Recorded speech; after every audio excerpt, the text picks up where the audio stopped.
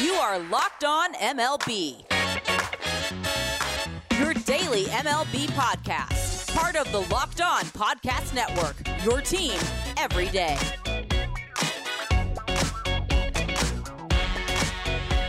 Hello, baseball fans. Welcome to Locked On MLB, part of the Locked On Podcast Network, where it's your team every day. This is the daily podcast. We talk about all of Major League Baseball. I'm your host, Paul Francis Sullivan. Please call me Sully. Today's episode is being dropped on the 16th day of December, 2020, and I'm debuting a brand new segment, which is called What If Wednesdays, where I take a look at baseball history and some of the what ifs, ways that history could have been a little bit this, a little bit that, and what we consider to be standard history in baseball could have been much different if a few tiny things had broken differently. I'm going to be talking about Babe Ruth, but not about his sale from the Red Sox to the Yankees, because that's been covered to death. There's a few other things that are worth talking about. This show is available on the free and easy-to-use Himalaya podcasting app. We're also available wherever you get your podcasts. When you're staying at home during these, well, let's be kind and call them interesting times, be sure to tell your smart device to play podcast Locked On MLB, or check out some of the other great shows on the Locked On Podcast Network, including Locked On Fantasy Baseball with Scott Cullen, and hey, Locked On White Sox with Herb Lawrence and Chris Tannehill. And here's a little preview for an upcoming episode. They are going to be guests on tomorrow's podcast and on another podcast that's going to be dropped sometime before the new year. If you want to send a topic for the Sunday request, send it to me via Twitter at Sully Baseball. This show is on Twitter at Locked On MLB Pod, and you can follow me personally on Instagram at Sully Baseball Podcast. Easy for you to say, hey, I've been wanting to do this for a little bit. It's the off season. Sometimes you need to have little regular segments for the off season, and I've decided to do this for each Wednesday, that I'm going to take a part of history where something could have gone a little bit this way or a little bit that way, and what we consider to be reality is very, very fragile. You need to understand this about your pal Sully in a way, how I view the universe. Okay? Yeah, we're going to take a step back, and this is also previewing my upcoming podcast called Locked On Universe. So, I think there is no guiding force over everything. I don't think that there's anything pulling the strings of reality. I think everything is a series of chain reactions. All life, whether it's the cosmos or the oceans, whether it's the weather or architecture or history or language or what's on your Twitter feed or how we look at a baseball game. I think everything is just a series of chain reactions. This thing leads to this leads to this. Some of the chain reactions we have control over, some of them we don't have control over. And sometimes, and this is when life happens, the chain reactions intersect. I've said for many years, the greatest way to describe what I think of the universe is Randy Johnson throwing that pitch and the bird exploding. Randy Johnson was doing one thing, a series of chain reactions that included him throwing that pitch in the spring training game. That bird was going through a series of chain reactions would cause him to fly that way. And sometimes, by sheer chance, things intersect. And that's when we see conflicts in life. Sometimes those conflicts are positive, sometimes they're negative, and sometimes from a step back, you think, oh my God, that's so random. That is so random, like the bird exploding. But I think, no, it's not random. It's just a point where these chain reactions intersect. I see life like that, and that's why I try to do good things. Because the more good chain reactions you make, the more positive things you put on life.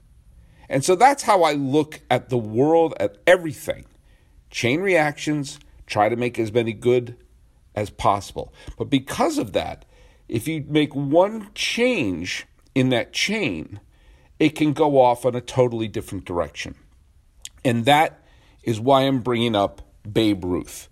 As I mentioned before, we all know the story to the point where it's almost apocryphal that he was sold from the Red Sox after the 1919 season to the New York Yankees in a cash deal, and the Red Sox couldn't win a World Series for generations, and the Yankees went from being a pretty obscure team to becoming a dominant dynasty, and Babe Ruth played for 15 years as a member of the New York Yankees, leading them to several World Series titles. How many Babe Ruth wound up winning 7 World Series titles along the way, and 4 of them were with the Yankees. And, the first 3 were with the Red Sox. Babe Ruth is this interesting character because he almost doesn't feel real. He almost feels like an invention of folklore. And in many ways, he is the epitome of an American success story. He has an origin story. I mean, that's the thing. He feels like a comic book character. He has an origin story that he was this rough kid in Baltimore, living in the saloon that his father, who he looks exactly like Babe Ruth, his dad, the original George Ruth. He was sent to a reformatory school in Baltimore, St. Mary's, and there he met his Obi-Wan Kenobi, his Yoda, his Gandalf was Brother Matthias, who was this priest at the reform school who showed young George Ruth how to hit a baseball. And suddenly Babe Ruth became this great high school star in Baltimore. And from there, he became the greatest player of all time. There's something kind of mythic about him. Even when he was traded, it wasn't just a normal trade. It was a trade from the Red Sox to the Yankees, and it was a seismic shift in the history of baseball. And it wasn't like a standard trade. It was one that involved cash, of which there's been a mythology built upon that acquisition because it was a Broadway producer who owned the Red Sox. And so there's become this sort of mythology that Babe Ruth was traded for the money to finance the musical No No Nanette. That's not exactly what happened. Frazee, the owner of the Red Sox, was using the money that he was getting from the Yankees to finance plays, and eventually he produced No No Nanette, but there wasn't a direct link, but it makes for a more interesting story. And the weird what if about Babe Ruth is the fact that his stats are just unreal. Like, he played in an era where, 11 home runs could lead the league in 1918. And then he hit 29 home runs his final year in Boston, which was the most home runs anyone ever hit in the history of baseball. 29 home runs. It was the record. The next year, his first year playing for the Yankees, he hit 54. Remember, a year ago, nobody had hit 30. Then he hit 54. Then he hit 59. And like year in and year out, he was just putting up numbers. And it wasn't just home run numbers. He led the league in on-base percentage. Nobody knew that at the time, but he would lead the league in on-base percentage. The year he hit 60 home runs. A year he walked 137 times. He slashed 356, 486, 772. He had a 764 slugging one year. He had an 846 and 847 slugging, not an OPS, slugging. And regularly, his OPS was over 1,000. People were saying, oh my God, he's slowing down. In 1933, my God, he's over the hill. A year he hit 34 home runs, led the league in walks, batted .301, and an OPS over 1,000. The year where he was washed up, his OPS was .985. That's when I was like, oh my God, we got to get rid of this guy. Now, the surreal thing was, he was, of course, and we all know this, he was signed as a pitcher. He was a star pitcher. And he would throw 300 innings, 323 innings one year, 326 innings. He threw 35 complete games in 1917. While as a hitter in 1917, he batted .325 and an OPS over 850. As a pitcher, he led the league in complete games. The year before, he had 9 shutouts and led the league in ERA and led the league in ERA+. They didn't know that back then.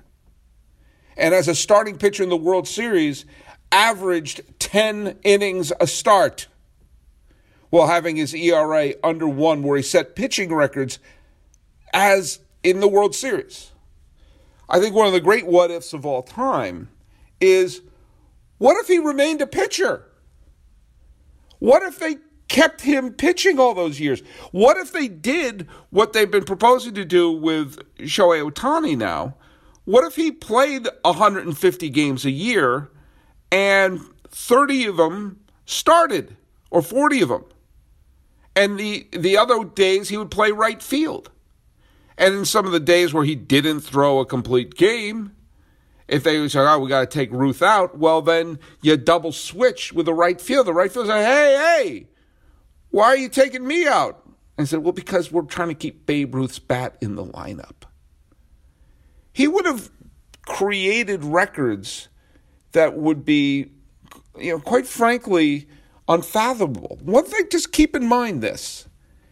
He won 94 games. I know we're not supposed to look at stats, the win stat, and I don't really hold a lot of sway of the win stat, except for this one thing. This was the era where a win stat seemed to have a little more sway because they didn't rely on relief pitchers back then. I made a note of the 1917 season. He won 24 games that year. His ERA was 2.01. He started 38 games and completed 35 of them. So only 3 times all year did they call in a reliever. Now, he also came out of the bullpen 3 times, earning 2 saves. That must have been odd. But what would have happened? He won 94 games in his career. And this is really only being a full-time starting pitcher for about 5 seasons, about really 4.5 seasons. So it's easy to think of him, waltzing to 200 wins. But 300 wins is a real possibility. And at the end of a couple of seasons with the Yankees, they would let him start a game. And twice he threw a complete game victory, in 1930 and in 1933. Both years where the Yankees didn't win the pennant, so the final game of the year, Babe Ruth pitched and won. And showing that, this is even with him not pitching for 8-9 years, he could still win. He still could do it. The possibility was there for him to be a Hall of Fame caliber pitcher and rewrite the record book. That's one of the what-ifs, I think, in baseball. Now, it's hard to argue with the Yankees' decision to say, hey, we're acquiring you. We don't care about you pitching. We want your bat. It's really, really tough to look back at that and say, oh, man, they screwed up. They screwed up having him lead the league in home runs 1, 2, 3, 4, 5, 6, 7, 8, 9, 10 times between 1920 and 1931. Only twice did he not lead the league in home runs, and those are years where he had a lot of injuries and he wasn't taking care of himself that well. So, it's when you look at this what if, it's like, oh man, you blew it, Yankees. The Yankees turned around the franchise. The Yankees were the obscure team in New York. The Yankees were the one team that couldn't get to the World Series. In the years leading up to Babe Ruth's acquisition, his first year in New York, Brooklyn was in the World Series. And the Giants were the team of baseball, dominating the 1900s, the 1910s, and were about to go on a 4-year run of winning the pennant. And so the Yankees were clearly team number 3, and the decision to play Babe Ruth in the field, it worked. But my God, how interesting would that have been? If for no other reason, just to say the record book was completely obliterated by one player who was in a reformatory in Baltimore. That's a what if, but there's two other what ifs about his career, and I hinted at one of them, which is the effect that he had on New York baseball, because he almost had a very different effect.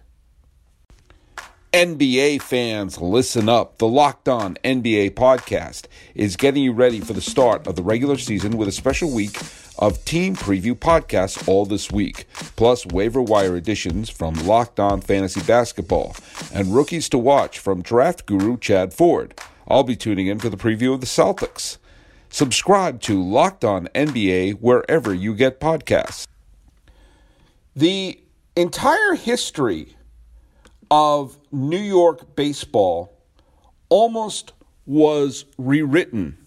And the thing that kept baseball going in one direction in New York as opposed to another had to do with a minor league team in baseball in Baltimore wanting to sell tickets over a specific weekend. And if one man decided that the tickets sold for that weekend were not as important as a deal he could have struck at a particular time, all of New York baseball history would be different. Now, the reason why Babe Ruth is called Babe is because when he was a high school prospect in Baltimore, he was signed by the man who ran the Baltimore Orioles. The Baltimore Orioles at the time were a minor league team, and they were run by a guy named Jack Dunn, who thought, oh my God, there's this guy in our backyard. He could become a wonderful player and a hometown hero. And so he signed him. This was before a draft or anything like that. He signed him, but in order to sign him, he had to legally adopt him because that was the only way he could be released from the St. Mary's Industrial School in Baltimore. And so because he had to legally adopt him before signing him to play with the minor league Baltimore Orioles, he was kind of poked fun at it. Oh, he's Jack Dunn's babe. Like it's his baby. And Jack Dunn's Babe Ruth, and suddenly became Babe Ruth, and the name stuck. And so he signed this kid playing in a reform school that no one else could see. But there was a problem in Baltimore, and that was, at the time, there was an attempt to make a third major league, the Federal League. And the Federal League put teams in cities that didn't have a major league team so they can compete and hopefully be a third major league to take on the American League and the National League and throw a real wrench into the World Series. One of the cities they put a team in was Baltimore, the Baltimore Terrapins. And the minor league Orioles had to share Baltimore with the supposed major league Terrapins, and the Orioles were getting their butts kicked at the box office. And Dunn realized he had to probably sell a couple of his players in order to pay off some of his debts.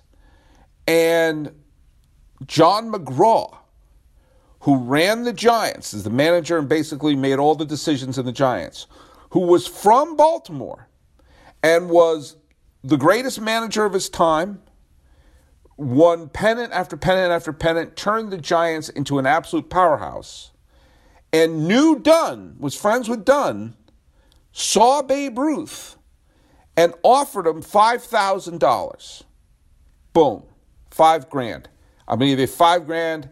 You give me Ruth. Ruth gets to come to the New York Giants.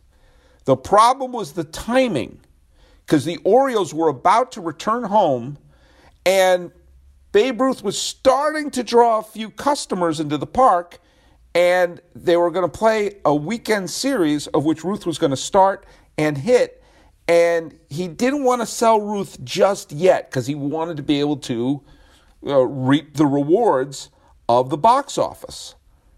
And during that weekend, Dunn got a call from the guy who ran the Red Sox at the time, Joe Lannon. Actually, Joe Lannon ran a minor league team that had a loose affiliation with the Red Sox in Providence.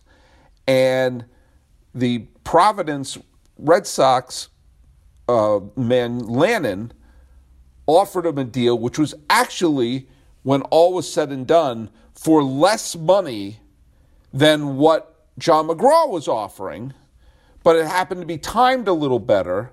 And he said, well, I can't turn down another offer, better take this. And so Babe Ruth was sold to the Providence team, which basically kept him under the Red Sox umbrella. And that made John McGraw absolutely furious. And you could have taken my deal, you would have made more money. He said, yeah, but I want to make a couple $100 more on the gate this weekend, and then I sold him to Providence. So what would have happened if Babe Ruth had become a Giant? Well, the impact on baseball history would have been seismic. Babe Ruth would have come to the Polo Grounds in either 1914 or 1915, just as the Giants were on the heels of 3 straight pennants between 1911 and 1913. He would have been teammates with Christy Mathewson, who was arguably the greatest pitcher in the history of New York baseball. It was probably Tom Seaver, but you know what? Mathewson has to be in the conversation. High Pockets Kelly, Ross Youngs, Rube Marquand. The team was filled with Hall of Famers, and they would go on to win another pennant that decade. And Ruth was a bit of a wild child when he was in Boston. Well, he would have been playing under McGraw, who wouldn't take any crap. And McGraw was a tough Irishman from Baltimore, could brawl. And he would have imposed his will on Ruth and harnessed his many talent. And McGraw probably would have kept him as a pitcher and a hitter. He was an innovative manager and would have seen the value of, oh my God, every 5 days we get this kid's arm, and every game we get this kid's bat. And we're playing in the Polo Grounds where it was only 290 down the line. When Babe Ruth wound up playing for the Yankees in real life, the Yankees were playing in the Polo Grounds. They shared the stadium with the Giants, and he kept hitting late. When he hit those 54 home runs, it was because the right field porch was so short. Now, the Christy Mathewson era ended with World War I, and sadly, it also ended with his death as he contracted. He was in World War I, and the poison gas on the battlefield permanently ruined Mathewson's lungs, and he died a young man. But Ruth would have come to fruition in the Polo Grounds, and it would have made the Giants the biggest draw because they would have the biggest star. The reason why the Yankees became the big draw and ultimately moved across the river from the Polo Grounds to build Yankee Stadium was because they had Ruth.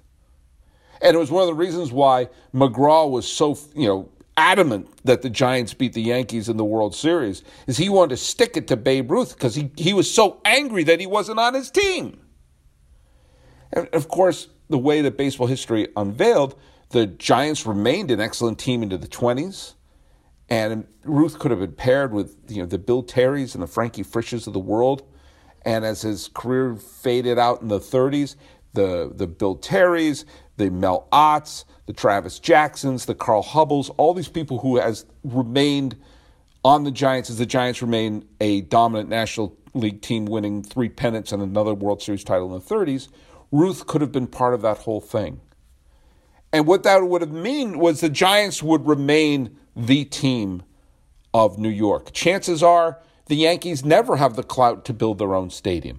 Chances are they remain a tenant in the Polo Grounds, the one team that can't win a pennant. The St. Louis Browns and Boston Braves of New York baseball history.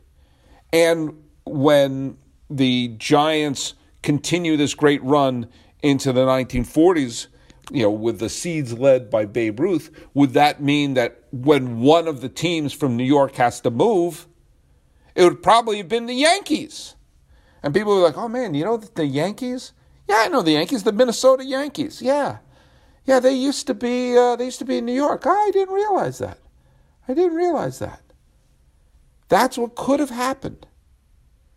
That the Giants would be the New York Giants with his great history, and New York fans would be talking about all the rings that the Giants have won because the seed of the great Yankee dynasties and the money that piled in that allowed them to sign all these great prospects was planted with Ruth. There's one other team that could have been part of the Babe Ruth legacy. And I got to give a shout out to writer Scott Furkovich, who wrote a wonderful article for Seamheads.com, a great site if you don't know it. Babe Ruth, of course, wanted to become the manager of the Yankees. And the Yankees happened to have Joe McCarthy as their manager. And Joe McCarthy was one of the great managers in baseball history. Again, hard to fault the Yankees for making that decision. The Yankees did not want Babe Ruth to be their manager, although they did offer him a chance to show his managerial skills and manage the team, minor league team, in Newark. He thought that was beneath his dignity, and quite frankly, after saving the game of baseball, he probably deserved a little better than, here, take this minor league assignment. Now, the mythology about him not becoming a manager comes about this sense of, well, he was a wild child, he was crazy, he drank, he ran around, he couldn't take care of himself, how could he run a team? Well, that's a bunch of baloney. Because first of all, he started playing, his first full season in the major leagues was 1915, and his final year was 1935. So he played for 20 some odd years. It's not like he, got wiped out after 10 years. Yeah, there was a couple of seasons where his lifestyle, specifically 1922 and 1925, got in the way. And you can point to that, but after 1925, you could see he was playing 152 games, 151 games, 154 games. Into his mid-30s, he was still playing 145 games a year, leading the league. And you know what? Some other people who are, were a bit wild in their playing days and everything, turned into damn good managers. I mean, looking at you, Billy Martin. I'm looking at you, Lou Piniella. It doesn't always mean you have to be the stoic type. Hell, I just mentioned John McGraw, who was a big brawler and going to bars and everything like that. So he deserved at least a shot. And the Yankees, because he only hit .288, his OPS was only .985, he only hit 22 home runs in 1934 as he was approaching his 40th birthday, were willing to dump him to a team if, not as a player. They were willing to trade him to a team, but not as a player, but as a manager. And not a lot of teams were sniffing at that opportunity, but one team did. And it was kind of a desperate team, and they were the Detroit Tigers. Now, at one point, the St. Louis Browns were sniffing around saying, hey, we can make you player manager. And there was kind of a thought, according to the article that was written by Scott Furkovich, was that there may have been a deal that Babe Ruth would have gone in not just as a manager, but put up some of the money to buy the team, and Ruth would have been an owner. But the Tigers were a team that was a mess. It had been a couple of decades, this is the mid-30s, and it had been a couple of decades since the Tigers were relevant. And since the retirement of Ty Cobb, they were not really a contender. And they needed to basically shake the team up. And the owner of the team, Frank Navin, who for a while the stadium was named after him, needed to do something to shake the team up and put a box office draw in Detroit. So it was the idea that they were going to try to make an offer for Babe Ruth to come to the Tigers and manage the team and come up as a pinch hitter from time to time to thrill the fans. And this was Ruth's chance to manage a major league team. And this was not managing a minor league team in Newark. This was a chance to manage the Tigers.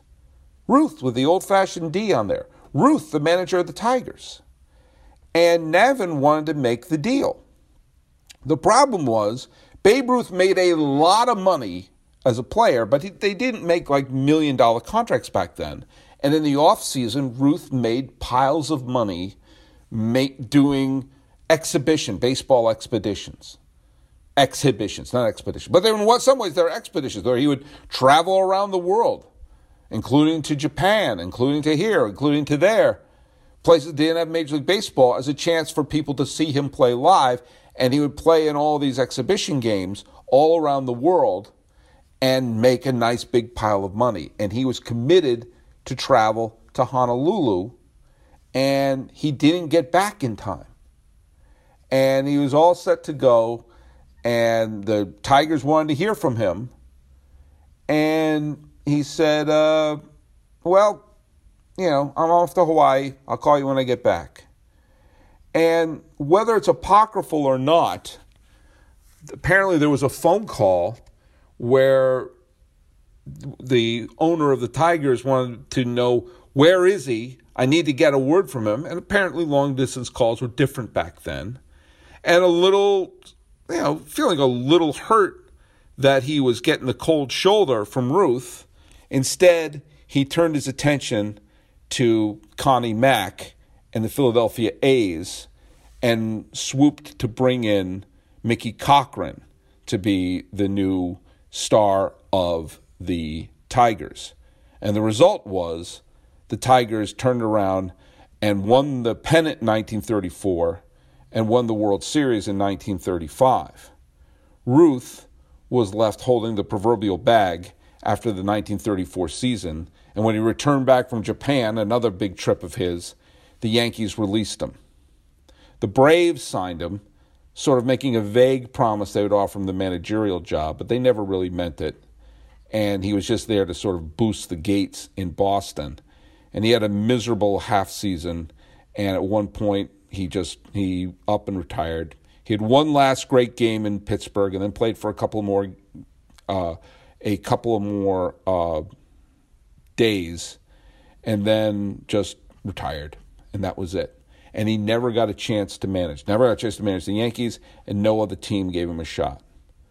Well, if he had just decided to make the call before he went to freaking Honolulu, we would have found out one of the what-ifs. The first what-if being what would have happened if he had been a player, a hitter-pitcher. But could he have managed? We would have found out. He would have managed the Tigers. Would the Tigers have gone on to win the 1934 and 35 pennant with Ruth at the helm instead of being led by Mickey Cochrane? I don't know, but you know what? He deserved the chance. He deserved the chance. Instead, he went off to the Braves in 1934, who were dreadful, and 12 years later, he was dead because he smoked a lot, drank a lot. Health was different back then. Health was a lot different. Mickey Cochrane was the player manager in 1934 and 1935 as the Tigers finally won the World Series. And in 1935, as the Tigers were going on to win it all, the Braves, with half a season of Babe Ruth at the helm, or Babe Ruth on the team, went 38 and 115. 61 and a half games behind the Cubs. So what would have happened? Would Ruth have managed the Tigers? Well, they probably would have been successful. They had some decent players on the team, and he would have been there for the rise of Hank Greenberg, one of the players who really, really challenged Ruth's 60 home run. We would have found out. But those are some what-ifs all about the most legendary player in baseball history. And there's going to be more what-ifs on What Ifs Wednesday, which is coming out next Wednesday. Now, tomorrow we're going to be talking with the hosts of Locked On White Sox to talk about this interesting offseason, and then with the upcoming Sunday Request happening on Sunday. That's when I do the Sunday. Oh, and by the way, Locked On has a brand new podcast for those of you who are college football fans, and that is Locked On Auburn, which is hosted by Zach Blackerby. I have a soft spot in my heart for Auburn, as I used to do stand-up comedy, and I did a lot of shows at Auburn University. Great college, great kids there, and I've always wanted to see Auburn do well, and I've seen them do well a bunch of years. So if you're a fan of college football and you want to check out Locked On Auburn, go check them out. They're available wherever you get your podcasts. And you can check us out on the free and easy-to-use Himalaya podcasting app and wherever you get your podcasts. Talking about the what-ifs of Babe Ruth. This is Locked On MLB for what the heck day is it? It's the 16th day of December 2020. I'm your host, Paul Francis Sullivan. Please call me Sully.